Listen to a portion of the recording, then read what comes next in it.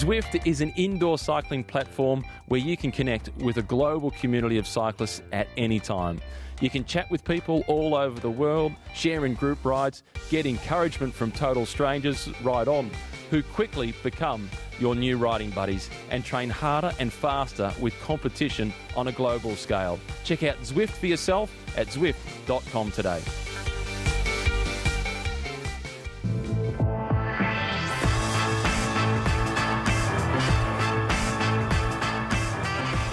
Bonjour, and welcome to the Zwift Cycling Central Podcast. I'm Christophe Malin, I'm your host.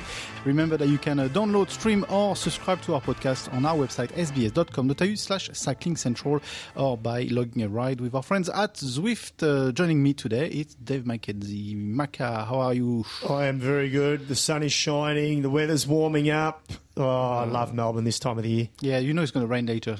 Shush. Do you know, there's a saying in England that says, if it doesn't rain, if it's not raining, it's bad news, because that means it's going to rain. And you can apply this to Melbourne. Well, that's England, mate. That's England, all right? This is Melbourne. We're not like that. We've got cycling journalism royalty with us. It's Rupert Guinness. Hi, Rupert. Hey, Christophe. Thanks for having me. Welcome, and it's a real pleasure to have you. Macca, who writes 2 books in 1 year? Rupert does. Rupert Guinness does. He's the only man. Can I just say straight off the bat, now, I may have said this once before, you may or may not be aware of this, Rupert. When I was a young kid, and you know I've been in the sport a long time, when I was a young kid growing up, there was 1 or 2 magazines floating around, right? Now, I had a few heroes, and a few people I aspired to be like, Phil Anderson, Greg LeMond. But then there was this bloke who had this, I thought at the time, gee, that's like a famous sort of a name. He was an Aussie, and he wrote for this magazine called Winning Magazine. And then I found out he was an Australian. I was like, wow, Rupert Guinness, and what a name. So I used to read your articles, and I thought, this guy is a legend. Did you know that? Did you know that? I used to look up to you. I didn't know who you were, what you looked like, but you used to write these. You used to write for a fantastic magazine. It was the first glossy sort of magazine, wasn't it? Yeah. Winning Magazine was. It's going back to the mid '80s there, but Winning Magazine was in many ways kind of ahead of its time, you know, because the pictures were so great. A lot of them were Graham Watson photos, and the stories were sort of they were crafted, and they described it. This is all pre World Wide Web and everything like that. You know, the stories really took you out on this journey of like the cobbled classics, and you felt like you were riding every bump. This is when I used to read the stories from John Wilcoxon. Yeah. You know, it almost sounds Shakespearean, the name John Wilcoxon, but when you said about my name, I remember... your name was a Hollywood name, that's what I was trying to say, yeah.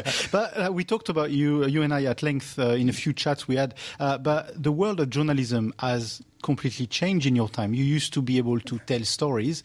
Now it's probably harder, or you have a different way to tell stories, because people want results straight away on the course like Tour de France. Yeah, it's exactly, Christophe. I mean, it has changed a lot, and there are periods of this change or transition where there have been, for me, there's been certain times which has been hard, but then you have to realise you've got to reinvent yourself, or otherwise the bus is going to go without you. And so instead of looking at that change as a debilitating element, I think it's an exciting change. And there's a lot of new things you can do out there. And as you said, the followers of cycling, the aficionados, they know the results, they know the tactics. It's a very intelligent audience base out there. Absolutely. And you cannot underestimate it. And they're very much on top of everything that's happening. And so you, as a journalist, have to come up with not gimmicks or new ways to cover it, but I think you have to provide something fresh and different. That edge of difference, a cliche, but it's really important as to what you can provide that can add on to the knowledge that the aficionados are already building through all the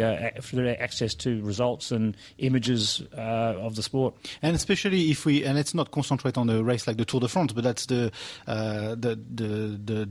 Everest of the year for everyone, and including ourselves. But with the time difference, and you writing for a paper support, that must have been even harder to convey those news on time to be published on the day. Yeah, I remember, and not having 48 hours or 24 hours delay. I mean, the real worrying part is even today, if you can't think about you're writing for the paper now. You've got to think you're writing for online, and then the newspapers will publish whatever story has gone online.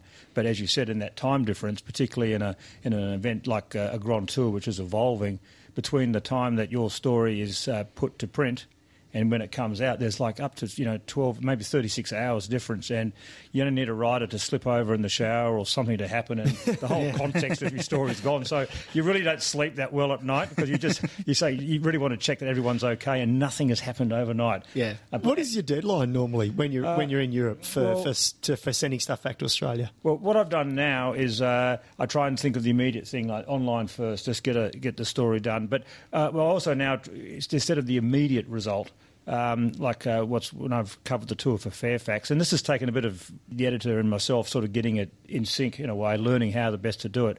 But we sort of think, the most immediate, say, news race report, allow the agencies to put that up on, so that they'll put that up online. So I can try and get time to provide my first story as quick as possible with with reaction. And if there's not reaction, some quick analysis as to what's happened.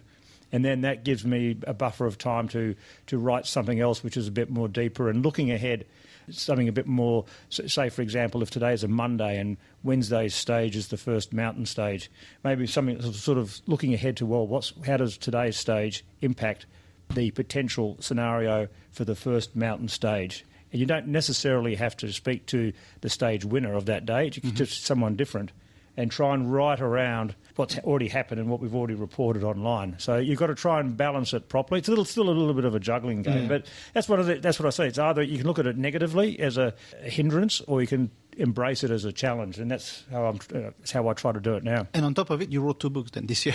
Yeah.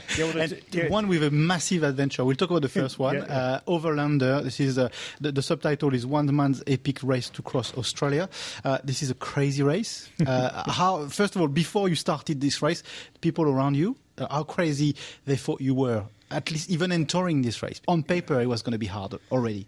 Yeah, it's people thought I was crazy, mad, and then there's times where I thought I was too. Before I actually started, I did think maybe I've jumped the gun here. I'm entering into something that I haven't really. So it's a race from WS or from Fremantle. Yeah, from Fremantle to Sydney. 5,500 kilometres, but it goes through, across the Nullarbor through. Yeah, it's not direct. They found. Well, they directed be worse, wouldn't it? Yeah, because at least this way, the longest way, you've got the diversity of the countryside, particularly as you come off the Nullarbor. Yeah, I'm not sort of built for mountains, but you know what? I really enjoyed the mountains, in the Victorian Alps and the Kosciuszko National Park, even as hard as it was, but it was so beautiful. On this, I mean, obviously my background in the sport and my father raced, so I know a little bit about the history and Oppermans and Mockridges and these events were, and I shouldn't say that, they were real races, and I don't mean it's not a real race, but back then it was, that bubble just went, just burst. I'm going back to my trailer. Exactly.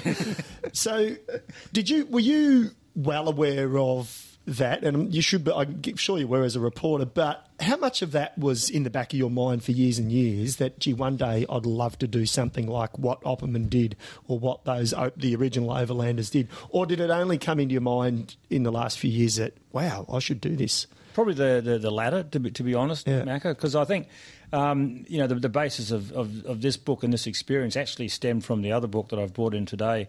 So the other book was the one that should have been published earlier, but I was a bit delayed with that, Power of the Pedal, the history of Australian cycling. But this one, Overlander, came from because a chapter in that other book was on the Overlander riders, that genre of rider back in the late 1800s even. Before. Is that what we call the Audax type racing? Or is it different? It's a similar sort of thing, but it's... Audax has a bit more structure around, not necessarily the ride, but there's, with qualifying rides, and there's probably more official accountability for you qualifying for a specific ride.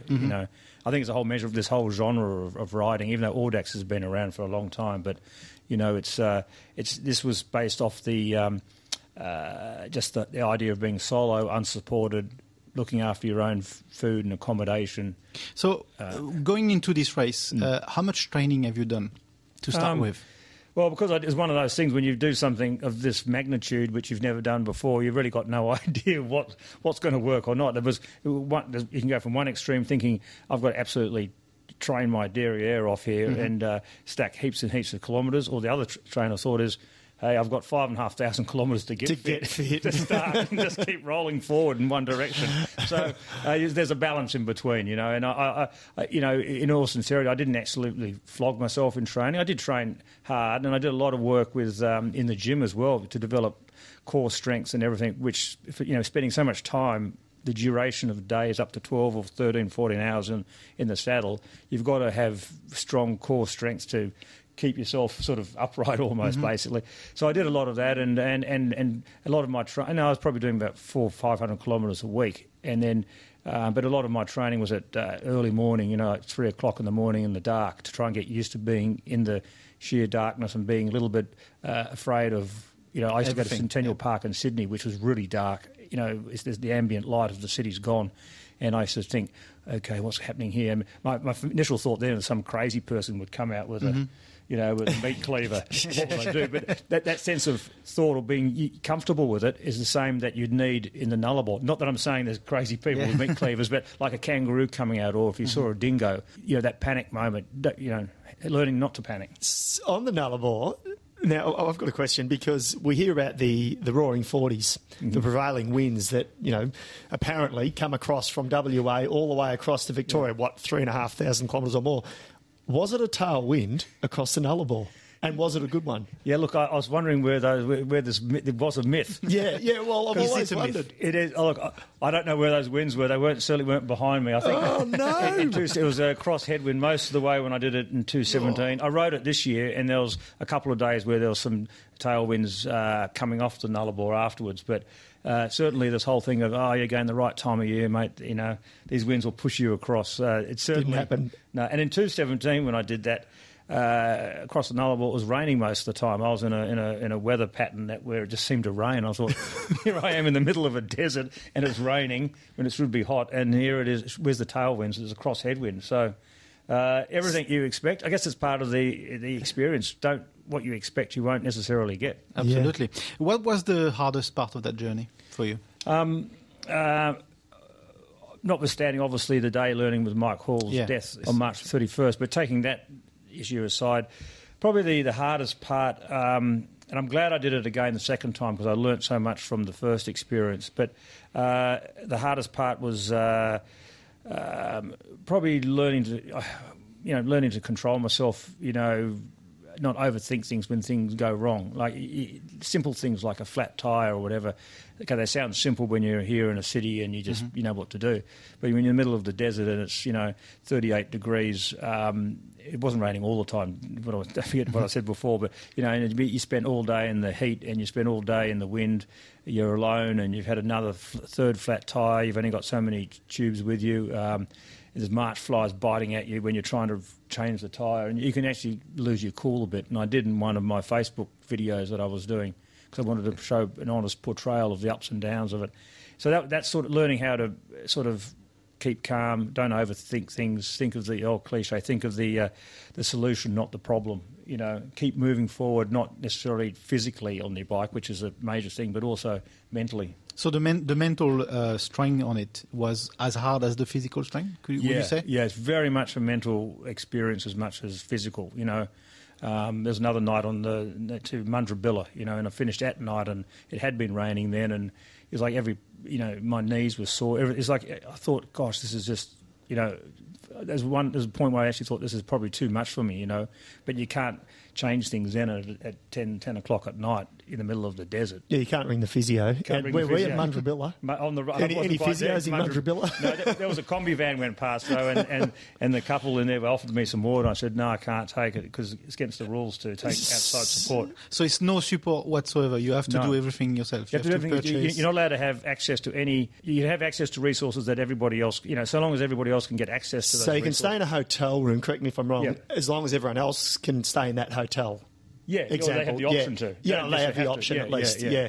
So the second time you did it, and you obviously made it to Sydney, which would have been a massive satisfaction for yourself. Did you go the route that I guess Mike Hall and the other riders took on that occasion, and did you pass the point where he tragically was killed? Yeah, we did exactly the same route.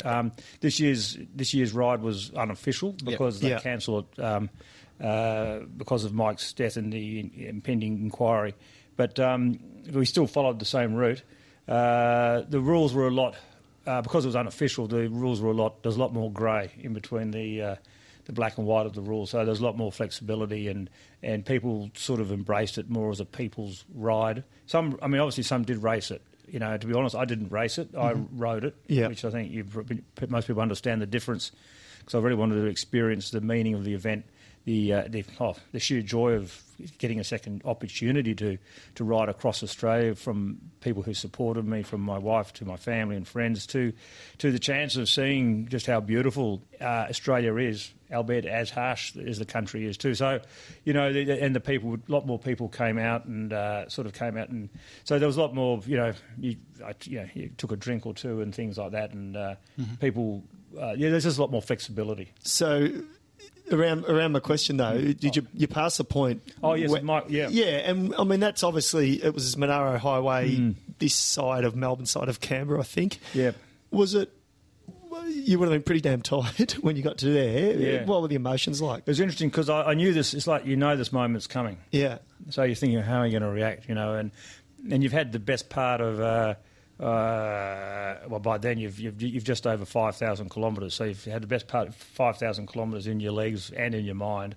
You come into the point where everything stopped a year ago. So you come into this, to use the word Everest, this Everest moment in the event. And then I think I noticed that day, because that day I left Cooma in the morning. So you think it's almost like this is probably the biggest day of the ride, apart from finishing. This probably is the biggest day emotionally. And that day I did get, quite, it was very emotional, and there was sections where I was, because your emotions turn on and off very quickly, and then tears would come to my eyes when I think about it all. And then I stopped. I saw a dot tracker, who these people were following us on the dot tracker. Todd Bonney, his name is, who's a local guy, who's actually the person who's looking after the memorial.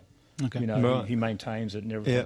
And he actually came out, and we had a good chat about stuff for about half an hour. So you can tell I wasn't racing, it's like half an hour chatting. But it was a great chat, and that actually helped me sort of get my head around a bit, because then from there to the actual thing, I was quite calm, interestingly enough. And I did stop there for half an hour and just had I ate my lunch, or was it lunch? Or I ate something anyway, and then just sort of had a chat to Mike, who was, obviously not there, but in spirit. It was quite.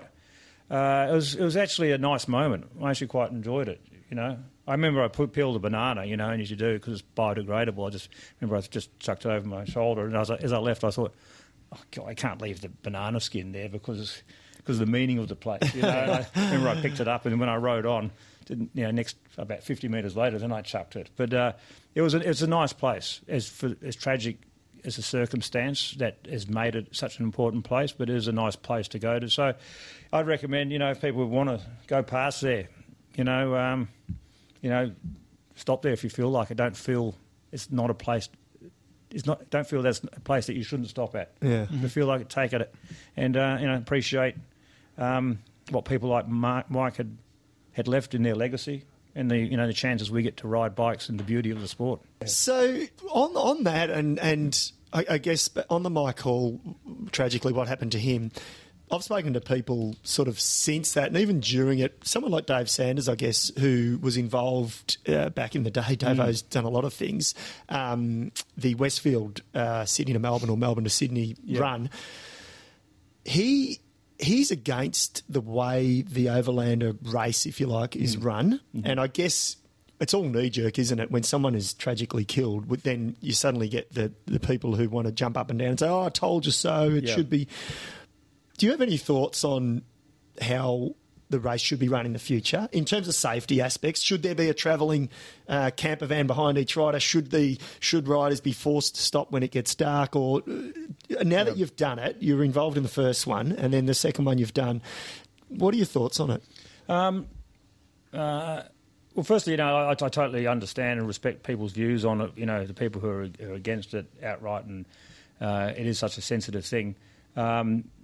The one thing about, and this is probably stating the obvious, and I'll get to the answer to your question, but the issue of, there's tragically one death on the first IndyPac race. I don't believe that means it shouldn't be on. I mean, as the old argument, it can happen anywhere. You go down to the corner shop. And tragically ironically, in this year, the first week I was on the Nullarbor of this year's ride, and then I heard at Centennial Park, which is a kilometre away from at home, someone got killed that morning on their bike, And I have used the case. It can happen. It can happen around Centennial Park, and it happened that first week when I was, on the Indy Pack ride. So I don't believe the length or circumstance of the race necessarily defines the reason for that race existing. Yeah. It's a bit like saying Tour de France shouldn't exist now because, and that's a supported race. You've got doctors, cars. Fabio Casatelli was tragically killed. So I don't believe a tragic circumstance should define the future of an event. But measures can be made or taken to learn from a circumstance and perhaps, to have a safer situation. This year's ride, before it got cancelled, it did have a lot more safety measures included. A lot of them is to do with high-vis. Yeah, I did. I remember reading about that, yeah. Having 2 rear red lights on instead of 1. I had 2 rear ones and I put a red one on the back of my helmet, and I had another jersey by a company called Metier, which you had, albeit it was black, but actually had white actual lights on the front and red on the back. And people told me they could see me kilometres away. Okay. People in the Nullarbor, for example. So there are a lot of safety measures you can take, because I think there are still people riding across Australia right now. Yeah. People, you hear reports, people out there saying there's people riding the route. Just doing it for the hell of it. You can't stop it. Yeah, yes, absolutely. Yeah. So I think the future of the event, notwithstanding what the findings of the inquiry that finished just recently into Mike Hall's death, whether the event becomes official again or just continues as a people's ride like this year, I think it'll stay as it was this year, sort of a people's ride that... At least for a little while. Yeah, and a people's ride, but not just necessarily it's the riders, it's actually the people's ride. Because as I said, the communities would come out and support people. Mm-hmm. And they'd actually help nurture people through safely, Yeah, absolutely. So if you're going to stop the Indy Pack because of one death, you might as well stop every race. Race. Absolutely. Yeah. And support doesn't necessarily guarantee people support with support vehicles doesn't guarantee that rider's going to get to the end. Yeah, let alone get to the end safely or alive. So yeah. And it could change the whole demeanour of the race. You're talking about the mental aspect of it. If you're alone, you're alone, and you've got to get it out alone. If you've got a support vehicle, you always have, no matter how strong you are, you always have the option. Yep. And that's probably kills the whole purpose of the race. I think a really important thing, though, is also you've got to really reinforce the responsibility on the individual to be aware of his or her capabilities. Mm-hmm. People who sign up shouldn't just sign up willy-nilly and then think they're going to go through 23 hours without any sleep. Yeah. That's just the people who lead these events, like Christoph Alger, he does several of these events. His body is attuned to having micro-sleeps. I heard on day one of the first one, he got 400 kilometres down the road, or thereabouts, and went through a little town. Yeah, as you do. There was a park bench, lied down on the park bench, or it might have been actually the service station. The toilets in the service station, lied on the floor for half an hour. Eyes opened up, he went bang, gone, out the door, and then a park bench was the next day. Yeah, that's the sort of stuff they do. Yeah, but his body's attuned to that because that's what he does as like a professional cyclist does with their bodies can race at 45k a day for 3 weeks, whereas the average person wouldn't be able to race like that in a peloton. So, I mean, it's about being realistic about what you can and can't do, and also, so I think the message has got to be reinforced because I think this genre of riding is going to get more popular than less popular. Absolutely. So the discussions like this are really important. Yeah, absolutely. And towards the end as well, a friend of ours, Mike Tomalaris, came to join you. I think that was quite... I need to mention it because that was a nice moment. We need to get him to ride this race. Yeah, look, I reckon... I know he doesn't want to. Tomo should. No, that was really nice of Tomo to come out, though. I remember he came out in 2 days, not just the last day, but the day before. Okay. When I went from Mossvale, a couple of the guys from Eastern Suburbs Cycling Club in Sydney, they came out and met me as well in Mossvale. Then Tomo arrived on the train. I remember waiting for Tomo to get off the train. So he didn't even ride his bike out. Oh, you're diving him in now. Oh, no, but he rode in from Boswell. Right. And to be fair, then when we got to Wollongong, we stopped for lunch, and then I was going to go further. But Tomo, to his credit, and I give him a thumbs up, he had to go and do a shift that night. Yeah. So at 3 o'clock, he managed to get the train home and make it to go and do a shift that night. And then he turned up the next day. So he's a legend, Tomo. Yeah. Book is called Overlander. That was book number 1. We have another book to talk about, and it's not a small subject. It's the history of Australian cycling. The book is called Power of the Pedal. Stay with us. It's a longer podcast today, but it's a very special one. So, I mean, how do you tackle a title like this, The History of Australian Cycling? Where does it start? Yeah. And actually, where does it end? Because it's hard to end, I guess. Well, certainly hard to win, and since it's come out, it's already been added on thanks to people like Rowan Dennis and Amanda Spratt. But that's good, though. And I know, exactly, I know. But each time, I mean, when Rowan got his Giro stage win, I went, oh, God, there's one fact that's going to be out of date. And then he obviously had the pink jersey, and then... World champion in... And then World Championship, the Vuelta gets two... I go, oh, gee, no. And then Amanda Spratt pulls off a silver medal, and oh, there's another... But it's a very important book in classifying how long the cycling history has been, as much as pretty much how long as this country has been existing. Exactly. In many ways, it's a portal to the development of Australia as a country, because the book is not just about bike racing, is what we've just been talking about. It's not just about IndyPac or elite professional racing. It's about the bike. It was said the power of the pedal. The power of the pedal is the power of a bicycle, its imprint on the landscape of Australia, from a social aspect, from a sporting aspect, recreational aspect, from a logical story. I mean, from every single layer you can think of in Australians' development, the bicycle has been there. So it's the history of the bicycle in Australia is as rich as the history of Australia is. Were there things you learnt when you were researching this? Because you've obviously, you've been covering cycling for a long time, and then in recent years, I guess other areas, not just the competitive side. What did you learn from this, and what surprised you, I guess, when you went, oh my God, I didn't know this about, the push bike in Australia, or whether it be recreational or racing or... Well, Mac, probably what I learned is I realised what I didn't know. Yeah. After 30 plus years of writing about cycling, you can think that you know a fair bit. But then I realised I didn't realise how much I didn't know, and in researching this book, where which I did, acknowledged other books or publications which have crossed this subject before. While we all talk about the development of the bike from a technical point of view, since the safety bike basically came into Australia, came at all, which after the penny farthing, the safety bike was basically the bicycle we have today. So the bicycle really hasn't changed as much as branding and commercialisation of products may lead us to believe. The bicycle is 2 wheels, 2 pedals, handlebars, and a saddle. And brakes. Yeah. And electronic gearing. So that's the one thing which I love about the fact that the bicycle hasn't, the structure of the bicycle is basically what it was at the beginning, and I think that's a good thing, So when you read the story about is it Opperman that went and rode the Tour de France in 1923, part of a crew, they took them 5 months or 4 months to go on a ship, and those were proper adventure and proper pioneers. Yeah, they certainly were. And besides Oppers, you had the first 2 Aussies, Don Kirkham and Snowy Munro, the first 2 Aussies to ride the Tour. But then you had the whole advent of racing generally. I mean, what I found interesting, like just going back to the origins of the bike and how it was used, and then more people were using it. Then you had masses using it. Then you had the development of, because there were so many people riding them, you had the formation of clubs.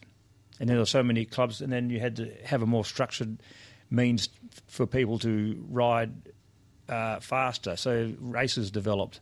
And I think what I learned out of this was how, for so many years, Australia was dubbed as not being a cycling country per se, in the context of our contemporary thinking of everything comes from Europe, and that Australia's a new cycling nation. But Australia's not a new. Our history is as long as any other countries. It's one of the oldest sports, isn't it, in this country? And Australian cycling history is unique. That's the difference between European, say, cycling and Australian cycling is it's unique because we have the diversity. I use that word about that so many times, but the diversity of how the bike was used and why, from the history of the overlander riders to recreational cyclists and then you get, people rode bikes instead of riding camels or horses, It was an easier means, a faster means. So mail delivery started, with bicycles, or farmers or gold miners rode them out to the gold mines as a form of transport for that. Yeah. Just on I guess the side of people using the push bike as a form of transport and commuting. You live in Sydney. Obviously, we're here in Melbourne, and as a Melburnian, I guess, and probably Victorian, I go, gee, I'm reasonably proud of what our government has done, and I guess a big part of, with bike lanes, etc., and Bicycle Network, I think should be thanked a fair bit for that as a lobby group. What do you make of what's going on in Sydney and New South Wales? I think when we go up there, when I go up there sometimes for work, the last time I noticed a bike lane had been ripped up in the CBD in Sydney. And I'm not trying to make this a controversial topic, but no, come on, we can't help it. It is, isn't it? But what do you make of it? Because you've become more passionate, I guess, as a person who just rides a bike. I think there's a fair thing to say with the overlander experience, apart from covering the professional side of the sport. So what's your thoughts on all of that? And what needs to happen, do you think, to win our governments over more? Yeah, that's it's a hard question, Macca, because it's one we're constantly wrestling with, and because when you hear of what happens out in the road and the antagonism between car drivers and cyclists, and it goes both ways. So, we're talking about road sharing, and there's both parties are at fault in areas. But what I'd love to see more of is,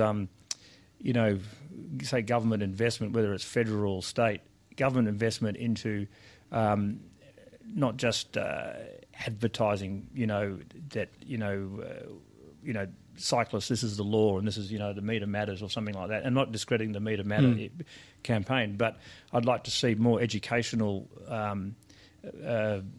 advertisements or campaigns led by government, which help educate, not harangue and, Bible back. Sorry, I didn't mean that. Harangue and just, try to force messages down people's throats, but they want to try and educate so people understand, both drivers and cars, of what the dangers really are. It may take some confrontational type of advertising too, a bit like we've seen with smoking and drinking. Some of those ads, are quite pretty confrontational. Yeah, but people need to.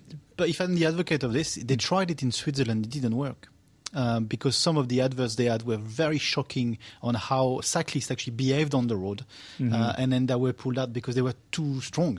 They were not effective. We've got to follow the Scandinavian and Dutch and Belgian models, don't we? Absolutely. Whatever that model is, and I know it's a history thing, but I've seen stuff on Holland, and there's a Twitter handle I follow, which I think is courtesy of Stephen Hodge, actually, who is pro all that sort of stuff about the bike these days. And they showed a picture. It's a classic picture of Amsterdam, right? 30 years ago, the street, and then a picture current time. 30 years ago was full of cars. Now it's full of bikes. And you would have thought 30 years ago it would have been more so full of bikes. Yep. But it wasn't. So Amsterdam wasn't always a cycling city. And there was actually there was a whole series of, not series, I shouldn't say a series, there was so many deaths at the time as well of cyclists on the road who are the minority, because there were so many cars. It's actually an issue which I've looked at in Power of the Pedal, because it's part of that debate and discussion. And it's something which actually Stephen Hodge, he helped me get a better understanding on that issue, and so did Phil Latz. I think most people in cycling know, and that was an area which I realised didn't have my head around enough, and so I figured I've got to try, and I've had to learn a lot of this, and so that you said, everyone thinks of Holland being this mecca for riding bikes, and they went through tragedy and trauma and tough times, and everything. So, yeah.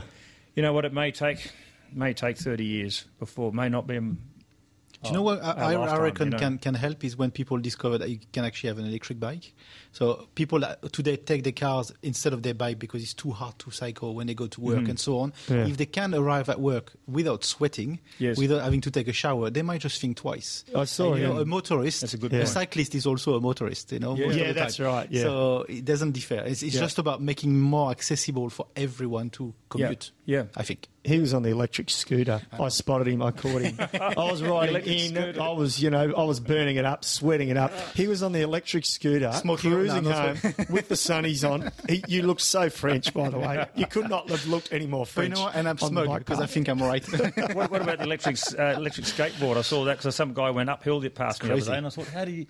Yeah, one leg that's was crazy. I heard the That's rules. crazy. Yeah. Your book, how long has it been taking you to write this? Because it's, like I say, it's not as big as a Bible, but it's a cycling Bible, basically. Yeah, look, I actually started in 2014. To be honest, I was a bit late on it coming out. But that's why there's a chapter on the Overlanders in there, which is where my Overlander book stemmed from. So it was kind of funny that the Overlander came out before Power of the Pedal. So it's taken, a good 4 years, stop and start, because of other things coming in my life. But as you said, it's very hard to finish. You put to press, for the publishers to press the printer's button. Yeah, when do you? Excuse me. Thank you. Whoosh. Thanks for turning the other way, Mac. It was coming. When do you say I'm done? Is this the harder part to go? Yeah. You know what? Book is done. No, Finished. it's the publisher says that. Sorry, Spready, You're done. Dennis. You're done. Because I was even going, can we just get this in? Can we get? I think the latest detail we got, because it went end of April, it went to the publishers. So fortunately, no Australians won a major classic. No, we would have got that in. No, we would have got that in. So we managed to get like 2 Down Under in, and the national championships, and maybe a couple of other races after that. And it's as you said, it's a pretty broad brush on a whole gamut of the sport. So there's areas in there where I'm sure readers, will say, gee, I'd love to read more on that or that. But this whole subject of not just racing, but the whole impact of the bicycle, it's... But he also makes the massive. book palatable. It's not a 700 or 800 pages. You know you're going to finish that book. And I have included websites where people, like particularly with the race results, I thought, gee, we can't fit every race result in. So, with the Tour de France, if you want to follow more Australian results, go to the Tour de France website. So I've got one last question about the world of professional cycling in Australia. Do you think Australia got the respect it deserves with someone like Phil Anderson? Is it the catalyst of getting Australia on the world planet of cycling? Is that when it all started? I think in terms of recognition internationally? Modern day cycling, I think definitely. Obviously, I say that for myself, because that was a turning point for me, or the thing that lit up my interest in the sport as a journalist, and I was just fascinated by the yellow jersey and the Tour de France. But I think it is from a contemporary understanding of, if you look at the history of Australian cycling, it definitely is. And I think, I don't think that should ever be underestimated, what Phil achieved at that time in the early 80s. It's interesting, the Tour de France, they're going to be organising next year's the 100 years of the Maillot Jaune, and they're doing an exhibition in which Phil's agreed to contribute his first yellow jersey to. They're going to have an exhibition of all the yellow jerseys up there, which will be fascinating to see. I'm looking forward to that. Absolutely. But his imprint, on the sport is absolutely massive, and he's still his imprint's still being put in place today, because you see what Phil's doing with training camps, tours. He loves the bike as much now as he ever did, and that's one thing I think is really fascinating and great about the sport. Mac, you riding, and the fact you can still, after a professional career, can still go back to what intrinsically brings us all together about the bike, is that essence of just love riding a bike. You do. You reignite, I think, that love and passion for it. I thought I'd barely ride a bike again after I'd finished racing, because the last thing you want to do is see the bike. But you did right. Yeah. And now I love it just as much. And I love it a bit more because I don't have to ride fast if I don't want to. Yeah, you can stop. I can ride at any speed. It's quite interesting because it's probably not true for every sport, like tennis or football. I'm not sure people kick a ball after professional career. Well, their knees are buggered, and they've had too many ACLs done, and that's why. I guess golfers Yeah, maybe car drivers can because they can appreciate a nice car or something. Yeah. Footballers can't. I don't know about cricketers, but but professional cyclists can and do. It's a social sport. It's a really social sport, I think. That helps a lot too, doesn't it? Absolutely. So 2 great books, The Overlander and then Power to the Pedal. I guess we can find that in any good and less good bookshop. They're everywhere. Yeah, certainly can. And, it's a great, I'm very lucky I've been able to have the education for myself after all these years to catch up. Any other business, because that's what we do also in this podcast, and glad you're here actually, Rupert. Wollongong will be on the map of the world cycling in 2022. Yeah, because, IndyPac went through Wollongong.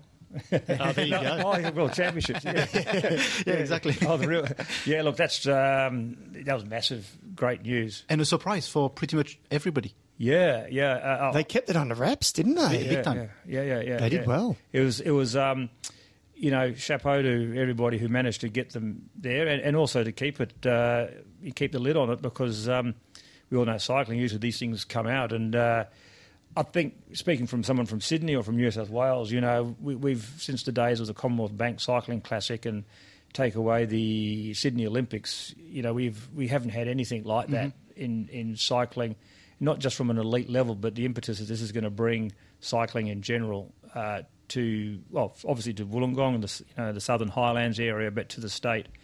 It could be a real kickstart. Going back to what we're talking about. For cyclists in general. Does this go back? We're talking about, but this is where maybe what the government, hopefully, besides just sort of, saying, "Oh, great, we're going to have this as part of our list of having 10 World Championships in 10 years." This is with the New South Wales government.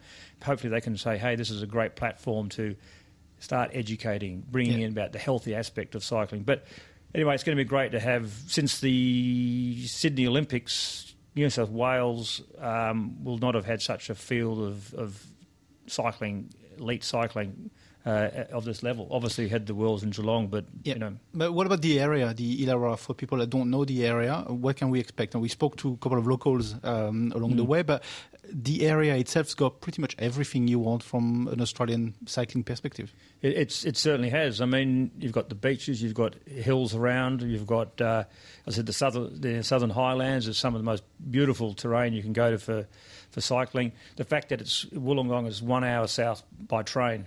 I know from my doorstep, I'm across from Edgecliff Station, I could walk across the road, get in the train, and an hour later I can be down there. So it's 90k from Sydney. Could they start on the Opera House and then do a circuit around Wollongong right down that way? I think they should, because, and then I'm not trying to say Sydney's taking it away from Wollongong, but it worked with Geelong.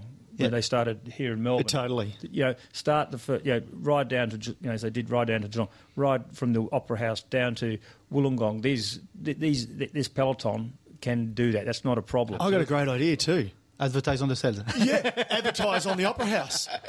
That'd be awesome, wouldn't it? Wow. You could sell advertising space. The SBS logo, UCI, and all that. Oh, that's a really cheap joke, sorry. It's probably outdated as well. So we can still a good one, though. It's still got a lifetime. Yeah. No, but it's exciting. It's exciting for Australia, it's exciting for New South Wales, it's exciting for everyone. And you think of people like, we don't know what the course is going to be. If they did go from Sydney down to that area, I think what this year's Worlds at Innsbruck showed too, we had that nice hill as a little add-on. Nice is a little word. And it shows, I think, the UCI obviously being open-minded to being creative with the route now. Not being so traditional. It's got to be 18 times this one circuit. They're allowing regions that take in Worlds to showcase not just one town, but the area. Yeah. And I think the UCI would be crazy not to approve an opportunity to have the Opera House, showcase that terrain down through the National Park to Wollongong, and then it's Wollongong's party, and you've got some great hills there. I don't know what the last hill before the finish would be, because one would assume it's got to finish in Wollongong on the beach. But you could have, I don't know, people talk about, would you race up Macquarie Pass, or would you race up Bulli Pass? I mean, they're still long. Anyway, I'm assuming they've got all that. Yeah. Absolutely. And that's going to be the next exciting part, what the route will be. Yes. I'm sure we'll debate this Yes, in length. totally. Full credit to everybody. Absolutely, a full thumbs up and a full ride on for everyone. Last subject I'd like us to talk about is Paris Tour. Not so much on the racing and the winners and the losers of that race. 2 points to take away from this. First one is gravel. Gravel is becoming the word of this year. Riders are complaining about gravels. What do you guys make of it? I think it's great. I love it. I think the bike industry are loving it because they're rolling out more gravel bikes and cross bikes. I bought one. And even I want to buy one. Well, that's what I got. But the competitive cyclists, I think some of them liked it, some of them didn't. I think it's a bit of a storm in a teacup, to be honest. Some of them say it's dangerous. Yeah. Is it really dangerous? Wow. Compared to Paris-Roubaix, exactly. It's a nice broad velodrome, isn't it? Yeah, I think it's... I agree with Macca. I think it's kind of an issue which... we talk about knee-jerk reactions, because what started as something like you talk about, I guess, Strade Bianche at the beginning of the year, it's etched its place as that classic, with the white roads, and because of that, and everyone loved that and everyone thought this is great. It's this classic which has its own identity, and then obviously we've seen more races include a bit more gravel, and saying like, some riders are thinking, hey, this is a bit too much now, but it's the same debate you'd have with cobblestones in the Tour de France. Mm-hmm. But you know what? The cobblestones in the Tour de France are going to be there. They're magical. They're not going to get rid of cobblestones in the Tour. It's like saying people don't like mountains. They're going to have mountains in a Tour. It's horses for courses. And I think the dangers of crashing on gravel, sure, you can crash on gravel, but you can crash anywhere. You can crash on roads and these traffic islands they keep crashing into. Yeah. Yes. So I'd rather... the issue be to address the concerns. I reckon the peloton should put its push behind getting the UCI and race organisers to do much better job at helping races have safer, correct, less road traffic and things. Some of those crashes you still see are absolutely horrendous and just verging on criminal. I'd say some of those. Work on that and let the gravel. The gravel's the gravel. I think they're putting the energy in the wrong place right now. Yeah, absolutely. And the last subject, Chavanel retired on that race. A great career and a great man leaving the professional peloton. Totally.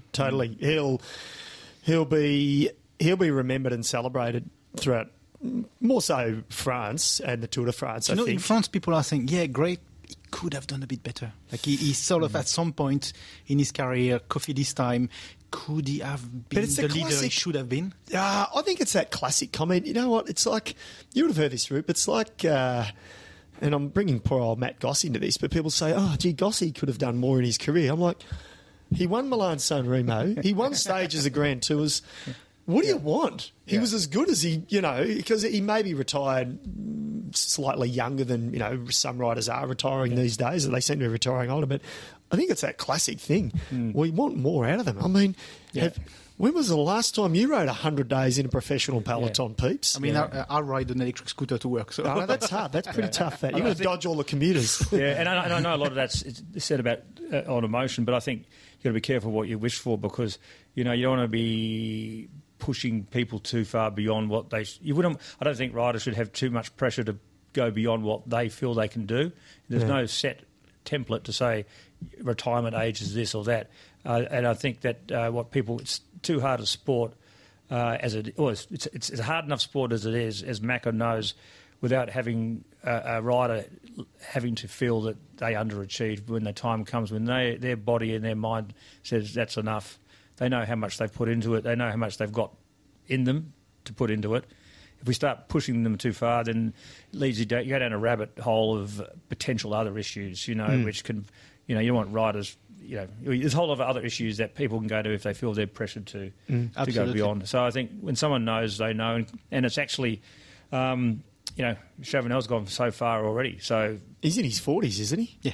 Yeah, he's got the moist drag. I'm not saying he could have gone longer. I think he could have gone better. People are saying, and you don't want to see someone go beyond. I remember Sean Kelly. I thought he should have. I think he went 1 year or 2 years too long. And I just think you don't want to see someone riding when they shouldn't be there. Absolutely. Thank you for coming, Rupert. It was a real pleasure to have you in the podcast. No, thanks very much. It's been a great thrill. I've really enjoyed it. Thanks. to both of you. Thank you, Mike, as well. No worries, pleasure. Cheers. This was the Zwift Cycling Central podcast. Remember that you can download, stream, or subscribe to our podcast on our website, sbs.com.au/cycling central, and schedule a ride with our friends at Zwift. Until the next podcast, it's bye for now.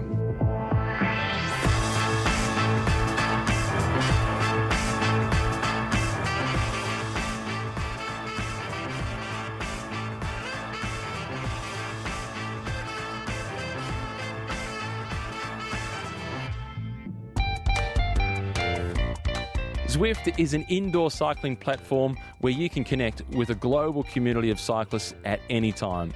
You can chat with people all over the world, share in group rides, get encouragement from total strangers, ride on, who quickly become your new riding buddies, and train harder and faster with competition on a global scale. Check out Zwift for yourself at zwift.com today.